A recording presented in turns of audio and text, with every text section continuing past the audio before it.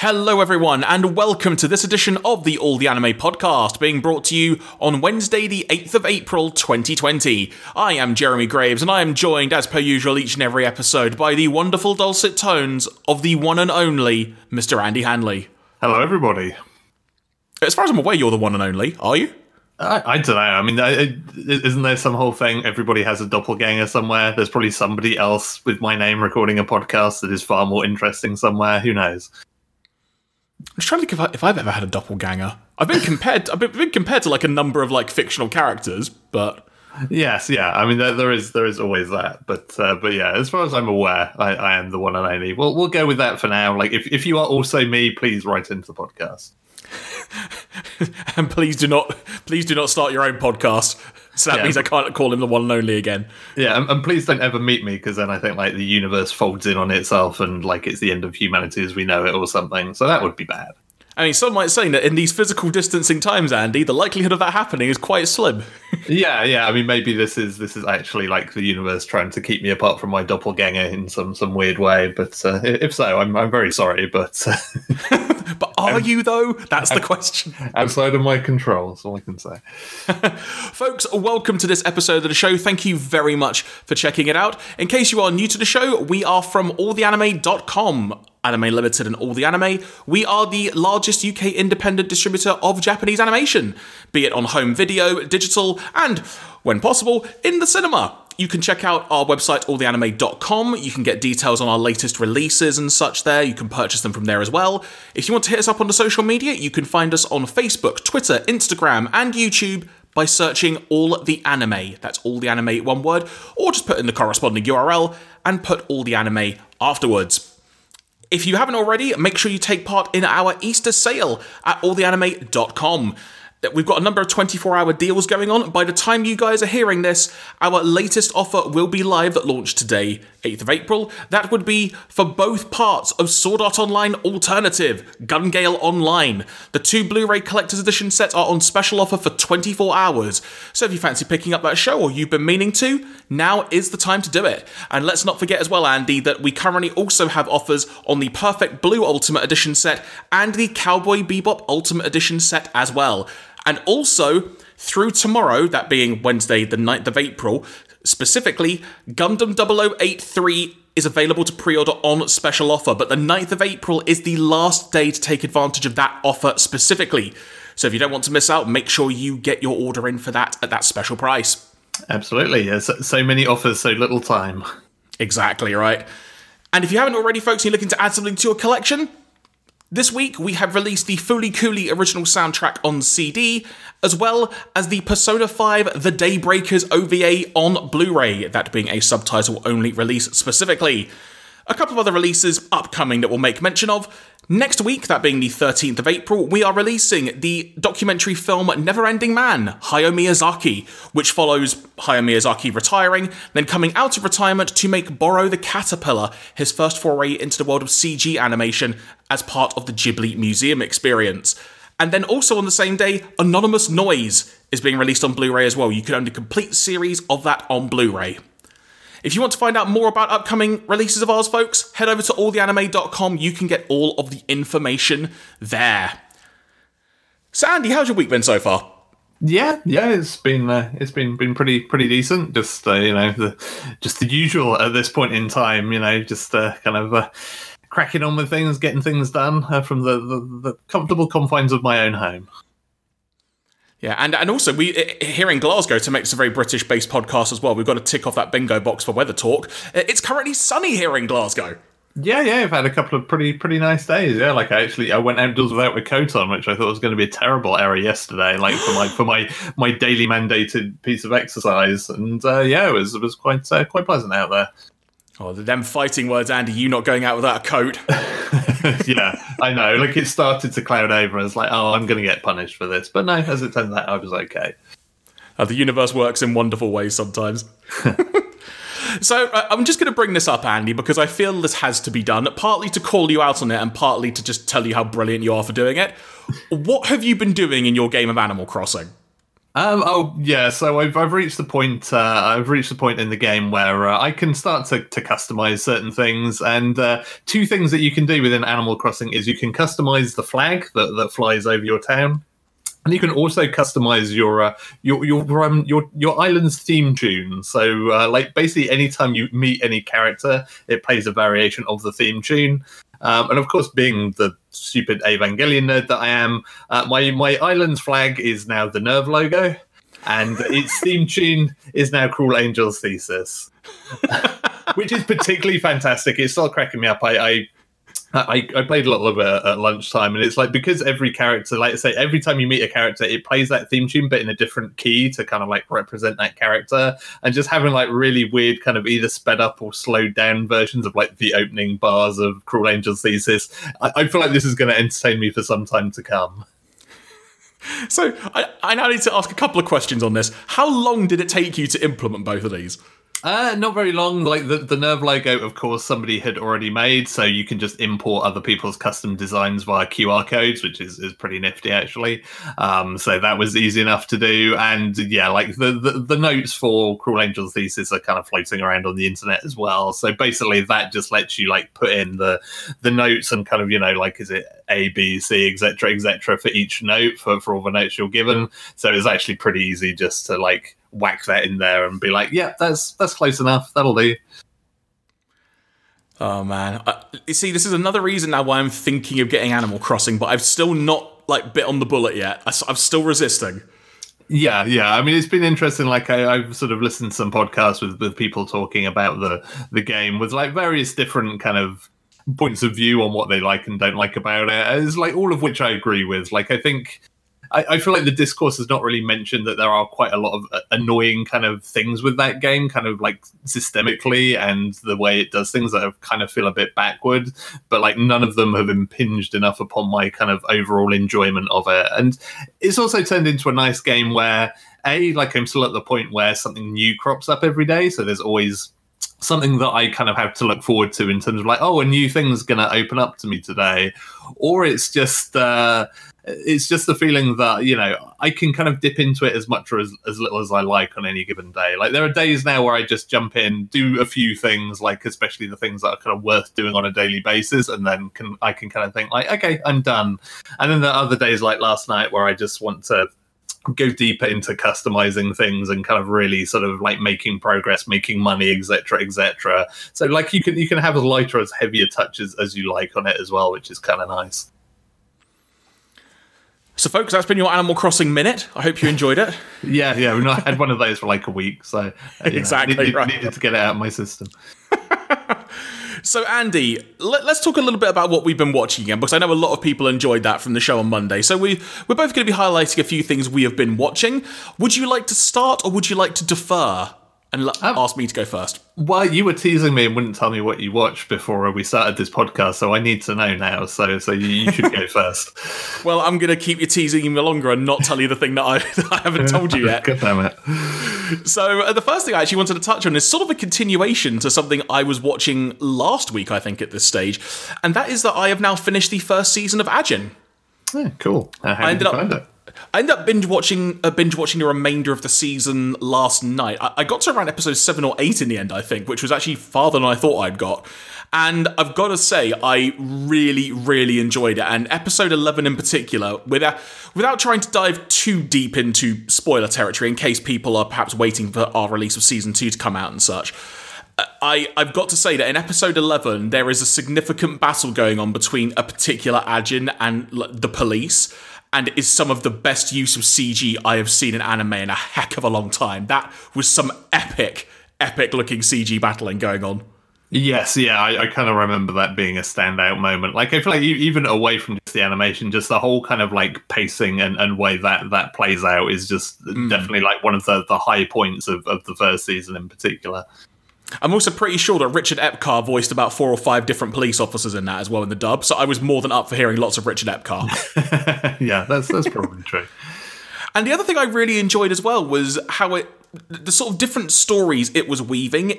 You were talking about the pacing of that particular action and fight sequence, but the actual pacing of the story was really, really well done. From the stuff going on with Kay and the other young Ajin, whose name escapes me at this point in time, sort of off in the wilderness, if you will, and then the stuff going on with the big pharmaceutical company that's coming under a lot of fire, as well as sort of like the Ajin task force, which can't exist but it does type thing. Just lots and lots of different weaves and things going on, which I was really, really enjoying and looking forward to seeing how it was going to play out. And the way that season 1 left off on almost a quite literal cliffhanger in some ways, given the way that the final scene ends. I am very much looking forward to checking out season 2, which I'm delighted we're releasing that very soon because I can't wait to see it.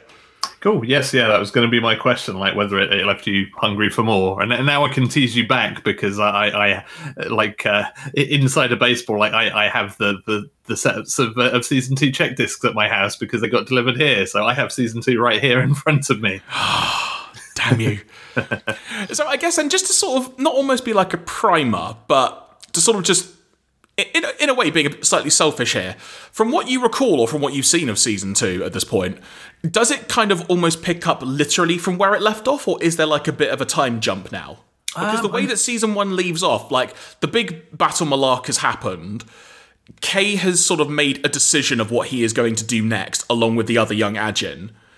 And they're now sort of going off to do their thing, and it's a lot of things are in flux. But the way it sort of ends with Kay basically sort of making it known what his decision is going to be, and then it sort of ends there.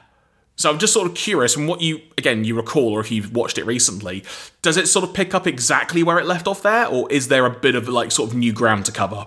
Yeah, it was a while ago that I watched it properly. I don't recall there being any particular, certainly no kind of substantial time skip. I think it pretty much just kind of keeps going, but it certainly escalates a lot of the things it sets up in season 1, like pretty big time. Like the stakes are even higher in season 2, and I think if you like season 1, if you're anything like me, you'll probably enjoy season 2 just as much, if not even more, perhaps. I'm really looking forward to checking it out, especially as well.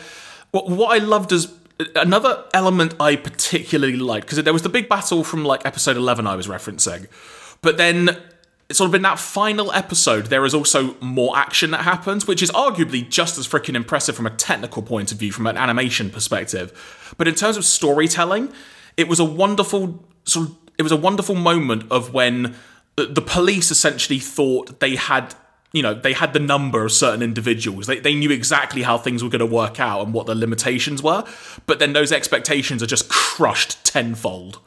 And it's a wonderful moment just to see the progression of certain characters and also the regression of certain characters as well, realizing how much they've ballsed things up. Yeah, and a lot of that definitely kind of carries into season 2 as well. Like, I mean, this some characters really do grow a heck of a lot over the course of that series, and it's kind of quite enjoyable to see sort of the changes and the adaptations that they go through. So yeah, it's a good time. Like, I do really, really like that show. I can't wait to watch that second season. But rather than just be constantly saying that for the next 5-10 minutes or so, let's move over to something you've been watching, mate. So you mentioned some some episode 1s you've been watching from the new spring season.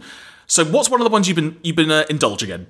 So one of the couple of shows that I watched this week is kind of, we're starting to see some delays coming into certain titles, including No Guns Life season 2, which I think mate, I'm so gutted that's got delayed. Yeah, we're both a little disappointed about, but I'm sure it'll be worth waiting for. But in a very different direction, one of the episode 1s that I have watched over the last couple of days is the first episode of Art, spelled Arte.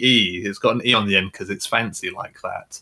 So it's not Arte or Arte. It's just. I mean, I don't know how it's pronounced. I've not heard another human being say it. So, but it is a series about art. So I'm going to call it Art. And so this series is set in Florence during the Renaissance era, the 16th century. He says, hoping his art history A-level doesn't get rescinded immediately for getting that wrong. And basically it's about a girl who is like a noble, so she's kind of, a part of a very fancy family, and she is fascinated by the world of art, and she wants to be an artist. And her parents are very divided about that. Like her father is very supportive of just like, hey, like, it's fine. Like, she can still, even if she pursues art, like, she can still marry into like a rich family, etc., etc., all the important stuff of that era. Whereas her mother is kind of dead set against it. And basically, as the series starts, like, her father has just passed away, and so she is kind of left somewhat bereft and adrift because she doesn't have anybody who will kind of actually support her ambitions anymore. And she ends up kind of falling in with this very sort of curmudgeonly and reluctant artist who basically always, in that typical way of these kind of stories, refuses to take on any apprentices. Like, he's very much like the loner who doesn't want to work alongside anybody else.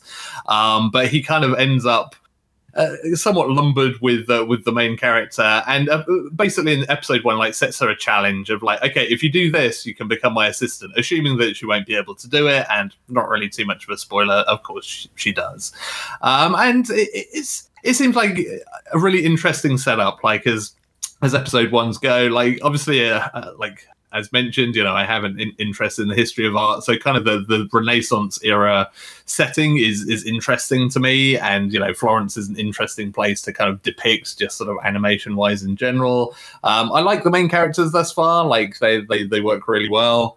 And I'm certainly interested to see how it progresses. It sort of reminded me, I guess there's a tiny kind of little bit of Miss Hokusai to it from the sort of female artist angle. But it also reminded me a little bit, and admittedly I've not watched a lot of it, of kind of like Snow White with the red hair, where you've got kind of a very sort of striking and sort of quite standout sort of, female lead character who is sort of trying to get by in a world where, people are constantly trying to kind of undermine her. In that sense. So yeah, like it seems like it's a really strong start. Like, I've heard good things about the manga it's adapted from. And so, yeah, like I'm kind of on board with watching more of it. That sounds quite interesting. And I should ask, because sometimes the way that particular time periods or locations depicted in anime can be, let's say, it may bend the truth a little bit as to how they were portrayed, or they might change certain things. Like, I mean, the first thing that comes to mind is in Ancient Magus Bride, like when I think East London was a beautiful countryside, when really most of it is just a concrete jungle, yeah, as it were. So in terms of its presentation of the location it's set in, how does that come across?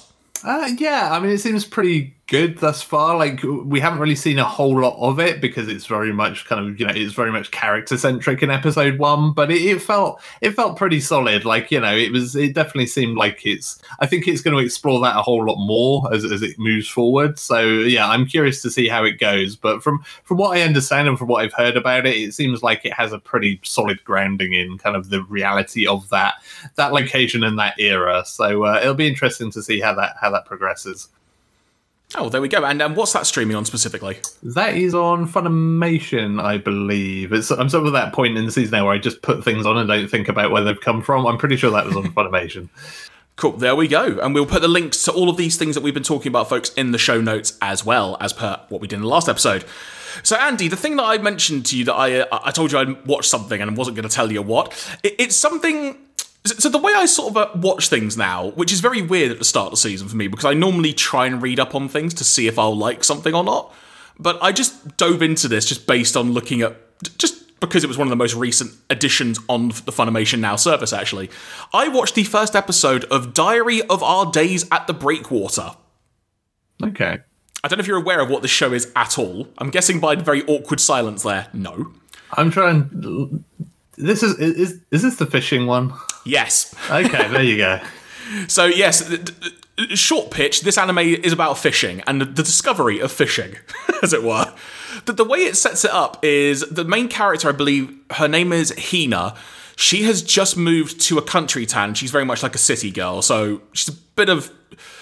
She's been to the countryside like a lot with her parents, maybe on holidays and stuff, but hasn't actually lived there. Very much moved in from the city, and she's got a big fascination with sort of like crafting, if you will, like sewing and stuff like that. She's got a big fascination with it, and she's looking forward to starting high school there. She wants to join like the hobby crafting club, whatever the way to phrase it is, and just enjoy her favorite hobby with a bunch of new people. And she's really looking forward to it. She goes out for a walk, just taking in the fresh sea air, sort of making random observations. And as she's sitting on the sea wall, suddenly a cockroach crawls on her hand and she basically freezes like it's the end of the world and has a big fit because basically she is totally scared of any kind of bugs or creatures or animals by the look of it. So this then leads to her recovering from this ordeal, if you will. And she sort of notices someone along one of like the sort of sea walls that go into the sea a little bit. And they kind of look like, I'll put it bluntly from my perspective, they kind of look like they're drunk.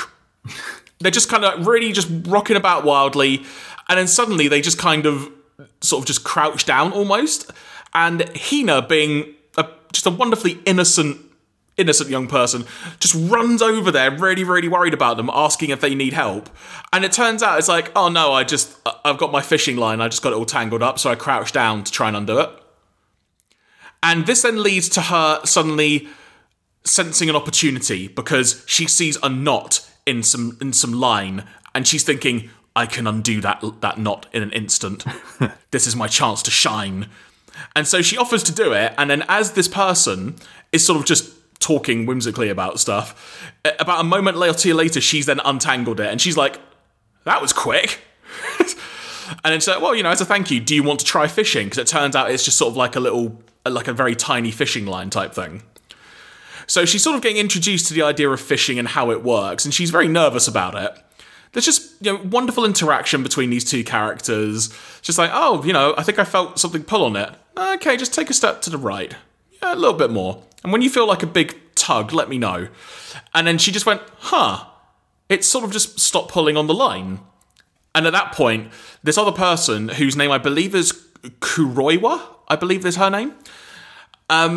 She's like, inside her brain, she's like, that probably means you've got a big fish there. And it's like, right, gonna teach you how to fish, because Hina hasn't got a bloody clue how to fish. And so she sort of just pulls up on this line, and she falls back because, just the momentum and everything. And what she has caught is a mini octopus. And it's landed on her leg, and she's fallen into like her zombie state again of like, get it off. And this then prompts Kuroiwa to about to be, a really kind person, So, oh yeah, sure, you help me, I'll help you. And then she stops and goes, I'm part of the Breakwater Fishing Club, and we're really strapped for members at the moment. Yeah, if you agree to join the club, I'll remove the octopus for you. And this leads into some fun comedy hijinks. Short version of the story, she has to join. This then leads into her sort of really not understanding the idea of fishing at all, which then, and just basically it's like probably the worst person to try and go fishing with, because any sight of a fish or anything that's bug related, she basically just collapses and faints. So Kuroiwa then shows her how to basically kill an octopus and how you prepare it for cooking, and she faints again. And it's involving sort of hijinks in that sense. But the thing that makes it really cool by the end of the episode, not to just give away everything that happens, is that Hina is introduced to the couple other members of the club and stuff, and she basically has decided, I need to get out of this. I want to do crafting. Like, I don't want to do fishing. I can't stand this. And she sort of just says to them, look, I can't do this. But then they just going like, hey, look, I'm sorry I pressured you into it. Why don't you at least try it once and see what you think? And then make your decision. And they all sort of go off to do the fishing, if you will. And they're sort of introducing her to a few of the concepts. And she's gradually, like, sort of starting to get into it a little bit. And what it really evoked for me, Andy, and I'm sure you'll be able to agree with it in this sense from this example, is it really reminded me of the series Long Riders. Yeah. Where, for those who aren't aware, that originally streamed on Daisuke, which I think has now departed, so that service is no longer active. I'm pretty sure no one's released it in the UK either, which is a shame because I love that show. But the way that works was it was someone sort of falling into the same trap almost, but for cycling.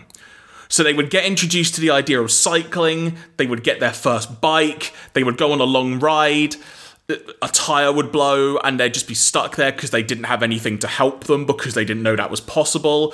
And just that journey of discovery of learning how much they loved cycling and how they then got into a team and how they wanted to be part of a team and really get involved in it. And it's almost that journey of discovery, but in fishing form. And it's just really fun, sweet, and innocent. And it is probably one I'm definitely going to try and check out because it's just really, really simple, good fun. Yeah. I'm always a bit of a sucker for kind of the odd strange kind of club show. Like last season had Asteroid in Love, which was actually pretty fun. It was ended up being a weird mishmash of like astronomy and earth sciences, like geology. And that was a really well kind of animated, pretty well written, pretty funny show. And yeah, like you say, Long Riders was kind of fun. Like, yeah, I'm always I always enjoy those kind of series on two levels, because there's always kind of like the sort of cutesy comedy angle, which can be quite entertaining. And you often come out of those series feeling like, oh, I learned something about something I would otherwise have zero interest in. And that's often kind of quite interesting as well. Just like, oh, I learned something about fishing that I didn't think I wanted to know. So yeah, I'm always on the lookout for a series like that. I was tempted to pick up episode 1 of this and kind of hadn't really gotten to it. So I might have to check it out. Yeah, it's on Funimation now. It airs every Tuesday, I think. So, yeah, if you fancy like a new Tuesday show, folks, and you want to keep your daily diary in your head as to where things are at, I would definitely give it a shot. If you want something just perfectly harmless, in some ways can just sort of help kill 25 minutes or so. Really, really simple and easy watch, and good fun as well, in my opinion. Awesome. So what's your next pick, Andy? What else has been on your watch list? So my other pick that I watched the first episode of last night is Sing Yesterday for me, which is on Crunchyroll. And it is the time-honoured story of boy meets manic pixie dream girl with a pet crow. Wait, what?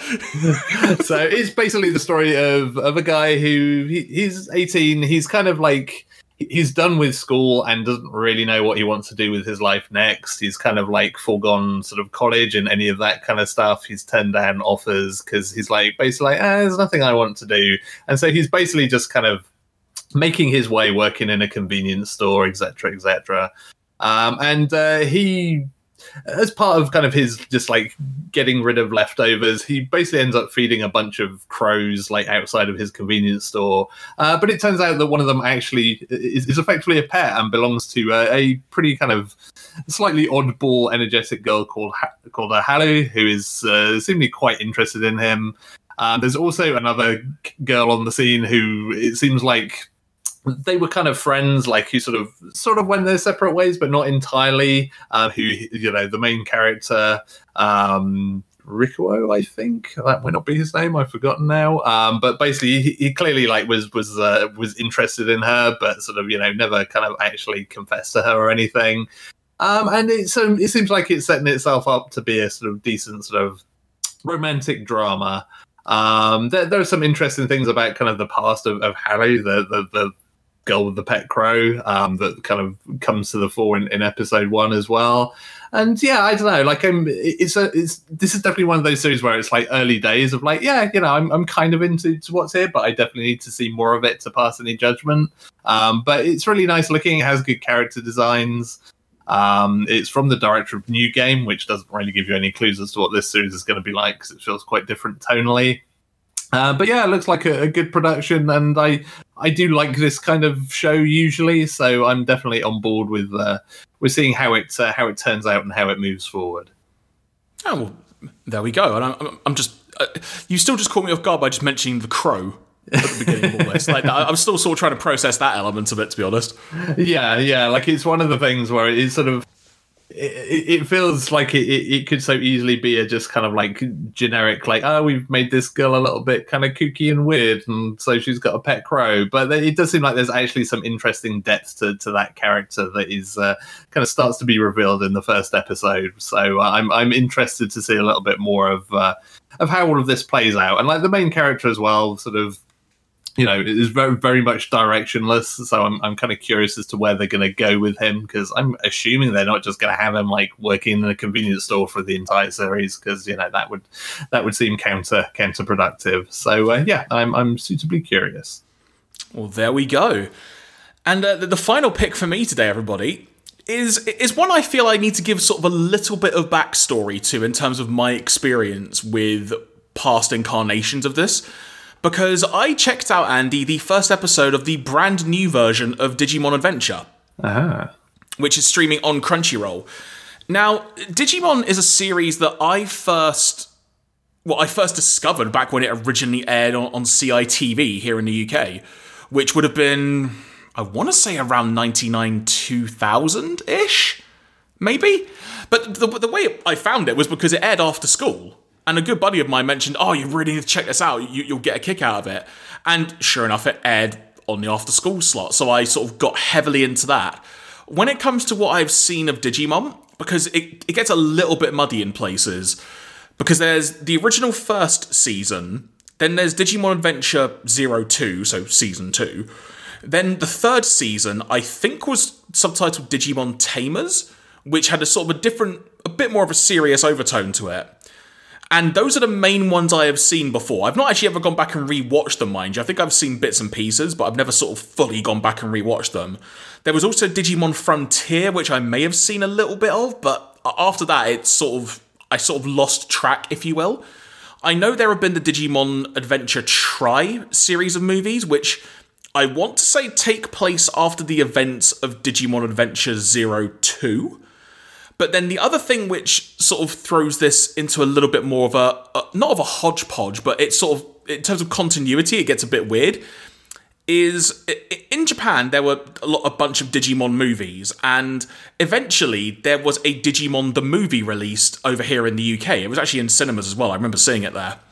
And when you look back on it, you sort of realise this was the case, but what that actually was, Andy, I'm not sure if you're aware, is that was actually 3 separate films, or 3 bits of separate films merged into a complete film. Okay. For the English-speaking market. If I remember correctly, I think the first segment was the main character Taichi being introduced to Agumon, sort of his pet orange dinosaur, if you will. But they did it in a very different way. And then the second and third films were sort of actually a concurrent story, like one after the other. But again, for the Western release, they sort of just made all of that into a feature-length film. They probably chopped out a heck of a lot of stuff. I've never seen the original Japanese versions, mind you, but I've seen bits and pieces of them, but I've only ever seen sort of the complete English language version of that film. And Digimon is a franchise which has kept going for years. There are a whole bunch of video games.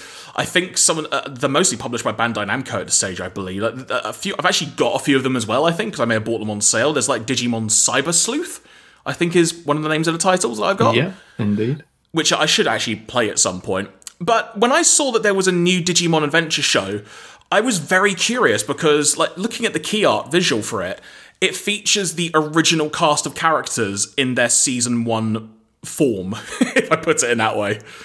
So it then brings up the question, well, is this just going to be a straight-up retelling of the original story, but just with modern stylings? Or is this going to be a sort of soft reboot, if you will? Just, a different take on the original version. And what I can tell you, Andy, is it is a different take on it because it's set in a more modern setting. Because originally, the way it worked out, I'm going purely from memory here, so apologies if I get this wrong, folks. But Digimon begins with the 7 main kids who you come to know as the Digidestined. They're at summer camp and they get transformed to the digital world, and that's where they're then trying to get home. They discover the Digimon. They're fighting a bunch of things. A whole bunch of stuff happens and ensues. But with this, they're already in the real world, and not to give too many spoilers on it, but within the first episode, you're only actually properly introduced to about 2 of the characters. Okay. And the way it works out is rather than them being transformed into a digital world, it comes about that the main character, I want to say it's Tai, but I keep wanting to say Kai. I'm getting that wrong. But either way, the main character, he is, like, his mum and his sister are trying to visit him, I guess, before they're going to camp, by the sound of it. And they're on the train system, but then suddenly there's a giant virus that hits, like, everywhere in Tokyo. And this is, what it turns out to be is a bunch of Digimon invading, like, the real world network. Because the net is an actual proper thing in the context of this version of the show. And it then leads to him having to save or needing to save, I should say, his mum and sister because they're trapped on the loop train, which is imminently going to be crashing into another one because they can't control anything. But the way they integrate him being transformed into the net, if I phrase it that way, he meets his first Digimon, And it's just a wonderful, wonderful introduction to it. And you get a glimpse of some of the other characters in there as well. But the way that they did this was actually a really, really, really, really pleasurable experience just from watching it. And is very much a reboot where they're catering to people who have not got a blooming clue what the hell Digimon is. They've either never experienced it or they're just aware of the name. They're also catering to people who have seen other incarnations of Digimon, perhaps more so the original, but them knowing, we know you probably know what this is. Just roll with it. You're going to have fun. And that first episode was an absolute delight to watch. They covered a fair amount of ground, actually, from the perspective of just doing some character building and introducing you to one of the Digimon specifically. But just the presentation of it, the look of it, the feel, the soundtrack, the way they've incorporated the internet to being part of the main story and such, it was just really, really fun to watch. And if you're someone who has seen Digimon before, either back in the day or you've gone back and watched the DVDs that Manga Entertainment released over the past couple of years, it's definitely worth going out of your way to watch this. It was a really, really, really fun experience. But there are two other things I sort of want to make mention of. One is a bit of a joke, because you'll appreciate it, Andy, along with me and a bunch of other people. The other is more the actual, how it felt watching this show. Because one of the ways the way this show begins is you essentially get the opening credits, which are awesome, and then immediately you hear a dial-up tone. Because they're sort of trying to set the stage of, dial-up is a thing, or was a thing. So that's like a wonderful little callback to people of the 90s, if you will. But the other thing which made this feel like a brand new experience for me is that I have never seen any Digimon in Japanese with subtitles. So I've only ever seen it dubbed, and I think the Digimon Adventure Tri films may have had the Japanese audio included with those. I don't know for sure, that's just me working literally from some possible memory I have. So being able to actually watch Digimon Adventure 2020, if I just call it that for now, in Japanese with subtitles, it felt like a brand new, fresh, but familiar experience. And one I didn't actually think I would take to as much as I have, which may sound a bit of a cockamamie way of putting it, but actually watching it in Japanese is something I've never done. And it just felt brand new and fresh. And one would assume they're probably going to do an English dub of this at some point. I'd be very curious to see how this comes across dub. But in terms of watching this first episode, whether you're a fan of it before or you've never seen it, if you're at all mildly curious about it, give it a watch, because even just from a visual presentation point of view, this first episode was absolutely brilliant. Okay, yeah, because that's my main thing as somebody who's never really seen any Digimon apart from that one Mamoru Hosoda film. It's kind of like, does it play for an audience that is kind of completely new to all things Digimon? But it sounds like it probably works out in that regard.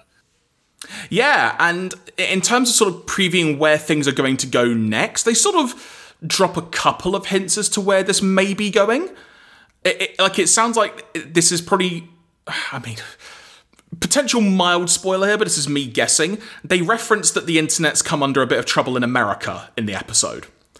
So I'm kind of almost wondering if this is going to be like a globe-trotting series through the internet or not. I really don't know, but I'm really looking forward to seeing how this is going to play out. Just because, again, from just the overall presentation, while they didn't elaborate on a heck of a lot of detail on certain things. So, for example, if you're not familiar with how Digimon digivolve, for example, then it will feel like a very foreign concept to you in this episode as to why the hell did that happen. But you can kind of figure it out. Because, again, I've not watched it in so long, so I had to try and almost do a bit of mental maths to try and remember it myself, assuming I remembered it correctly. So there are some things where if you haven't really experienced it before, you may feel lost on some very, very slight details, but I get the impression it's definitely going to be something they will explain down the line. Cool. Yeah, sounds pretty good. And as I said, folks, that is streaming on Crunchyroll. And at the moment, I think it's just in Japanese with subtitles. I don't think there is an English dubbed version out there, but again, I would be shocked if they didn't do this, but if they didn't make a dub for it, because it wouldn't surprise me if this is going to be a big hit. That said, actually, Andy, I've actually got no idea how many episodes this is in theory slated for either. Yeah, I wonder. I mean, they may not have announced, but yeah, you imagine if they're really going kind of back to to square one with it, that it would potentially be something that they want to make a long running thing. But yeah, we will see how that goes, I guess. Yeah, and the main character's name is Taichi, by the way. I keep wanting to say Kai, maybe that was his name in English, or Tai, I don't remember. It's been a while, folks, since like 99, 2000. Cut me some slack. But you also randomly mentioned something, Andy, because I know we need to wrap up in a minute because we've got to get to some other meetings and stuff. But you just reminded me that Mamoru Hosoda directed a Digimon film, didn't he? Yes, yeah, it was the short film that was basically like his precursor to what would turn out to be Summer Wars many years later. So I wonder if that was the first part of what was Digimon the movie in English then. I think it might have been. I always forget the history of that. But yeah, I do recall it being kind of part of a bigger thing. So yeah, I think that is probably how that worked out. Oh, I genuinely forgot about that. I'm almost mildly curious to check it out again now. Partly just from like a nostalgia point of view, and partly because, oh yeah, Mamoru Hosoda. I know who that guy is, whereas back then I really didn't. Yeah. I mean that short film, like our war game, is pretty damn awesome. Like even divorced from the whole Digimon angle, and watching it now, like post Summer Wars is also kind of crazy because it's just like so obvious how. So much of that kind of concept was already extant and existing there, and just kind of got pulled into that film. Yeah, really, it is weird sometimes how you go back and discover some of your like favorite directors have done things you love. It's like the fact that Mamoru Hosoda did one of the One Piece films. Yeah, which is also like a fantastic One Piece film as well. Yeah, it was movie 6, I want to say it was, that he did. Yes, that is correct. Just trying to remember. I think is it Baron Omatsuri and the Secret Island? That sounds about right. That is the one. The one that is heavily alleged to be an allegory to his brief time at Studio Ghibli. So is it really? I didn't realise that. Yeah. It was like after he got kind of basically kicked off Howl's Moving Castle by Miyazaki, who took charge of it himself, and supposedly the whole thing is kind of an analog to him trying to work and kind of forge himself at Ghibli. So if you want to watch it through that lens, then that's also an interesting thing to do. Oh, well, there we go. I can't forgive me if I've already mentioned this, Andy, and do just feel free to cut me off if I did. But the other thing that I loved about Digimon as well, which I did want to make mention of, is how much they've modernised it. Because I know I mentioned about the setting is in a more modern sense, but it's like even just the way their use of technology and the way they're implementing it in that first episode, it seems really natural, really cool, and just fun to look at as well. Just again, that visual presentation of that first episode is definitely worth watching. Yeah, and kind of weird. I guess it's something you almost have to do if you're kind of going back to Digimon at this point in time, like because it's very fabric. It kind of relies on a sort of technological element to it. You kind of just can't just leave it as it is. You sort of got to go and sort of do that to it. Yeah, I'm honestly not sure how many episodes this is sort of in theory slated for. I don't think it's actually mentioned anywhere. It wouldn't surprise me if they're planning for this to be a very, very long-running venture, because given it is a Toei production, if you will, when you think of how long Dragon Ball Super ended up being, which was great in itself, and that really served from having sort of the modern-day visual, or just the modern-day feel of a classic show, it wouldn't surprise me if they're going to go the whole hog with Digimon Adventure. Yeah, you'd certainly imagine that they would like to do that, because I think, it's kind of a franchise that is due kind of, being rebooted, if you like, in that sense. So, I would certainly imagine that they would like to go down that route if they can. But, I hopefully they have kind of a good strategy so that they can kind of, control that however they need to. But we shall see. Indeed, and I suppose before we wrap up, Andy, is there anything else you wanted to make mention of? Be it that what you've watched, what you've played, any random observations from the world?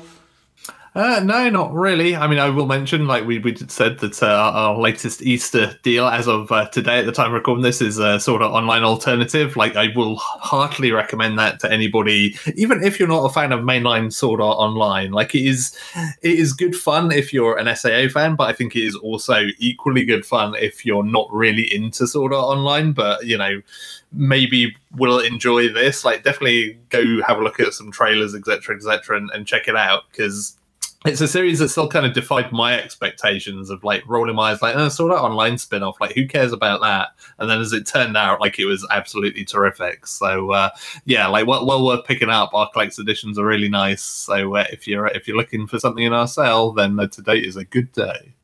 Yeah, SAO Alternative is literally a side story. It's an alternative in the Sword Art Online universe. And if you're, there are some people out there who just aren't a fan of the main cast of characters like Kirito and such, this is the show for you. Like, they're not in it. Quite literally. Yeah. But if you love if you love the world of Gun Gale Online, or you're a fan of kind of Battle Royale games, or Call of Duty, or Overwatch, anything like that, definitely give this a look at. It's really, really good fun. Very self-contained story. You don't really need to know anything, and they introduce you in a very good way as well to the actual world, so you can just jump in if you haven't jumped in before. Yeah, you can absolutely go into it cold. Like, yeah, I mean, ironically, the series also dropped at just like the perfect time when it was originally streaming, just as like PlayerUnknown's Battlegrounds started to become a big thing. Yes, so it did, didn't it? Yeah, so it kind of like it felt very much just like perfect in terms of being of its time. But yeah, like it stands up really well. Like, I watched it a second time for our release, and yeah, it's really good fun, really enjoyable. And like you say, like even if you don't like Kirito, well, guess what? He doesn't turn up, so you're fine. There you go.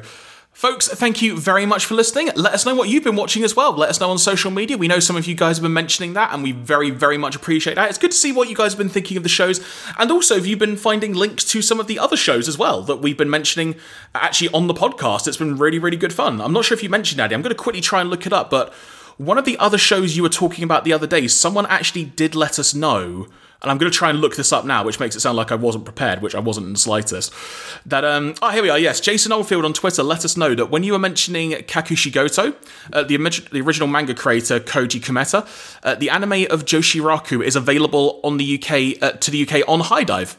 Yes, I had actually forgotten about that. So yes, thank you, Jason, because yeah, like people, if you've got a HIDIVE subscription, then yeah, go check out Joshiraku, because I mean, I watched it at the time it aired with fan subs, because it was never actually like officially streamed way back in the day. But I also like rewatched it more recently, like with a bunch of friends and alcohol, which is a really good way to watch that show, because it is a lot of good fun. It is really, really good comedy. So yeah, like if you want, obviously you can't invite your friends around right now, but I know, get on a conference call, get some beer in or something, and watch Joshiraku. That's my Easter weekend recommendation for you. What's your elevator pitch for it if you have to try and describe it to someone? I mean, it's basically kind of stand-up sketch comedy, right? It's basically a bunch of characters who take part in Rakugo, so the kind of traditional Japanese storytelling, but it's really just a vehicle for a lot of kind of stand-up comedy sort of musings. It's like the whole like what's the deal with airplane food kind of thing, but like far more kind of like off kilter, and it just like it takes just a simple concept of just like, hey, for example, like the different interpretations of like what the moon looks like. Does it look like a face? Does it look like a rabbit? And it just like runs with it for like about 10 minutes and just goes kind of deeper and deeper and spins off on all these weird angles. And it just has lots of really good kind of jokes and comedy material in it. I might have to give that a watch, actually. I'm just kind of looking at the show page now. So I will also link that in the show notes, everybody, for anybody interested. And who knows, Andy, maybe within the next few weeks or so, we might even give this show a whirl, because I've never seen it before. So it might be interesting to do that as a watch-along topic, maybe. Yeah, maybe. Why not? Folks, thank you very much for listening. Really, really appreciate it. As mentioned, make sure you check out our website, alltheanime.com, for all the latest updates when it comes to our upcoming releases. And a reminder that this Friday, I say this Friday like we're at the beginning of the week, in a couple of days' time, folks, because I realise it's Wednesday now, our next watch-along discussion episode will be on the first 3 episodes of the classic series Escaflowne. You can stream the show entirely for free on Channel 4's All 4 service. And of course, if you've picked up our DVD or Blu-ray release before, you can join in the fun on that as well. From myself, Jeremy Graves, from him, Andy Hanley, we have been Team All the Anime, signing out. Thank you very much for listening. Bye, everyone.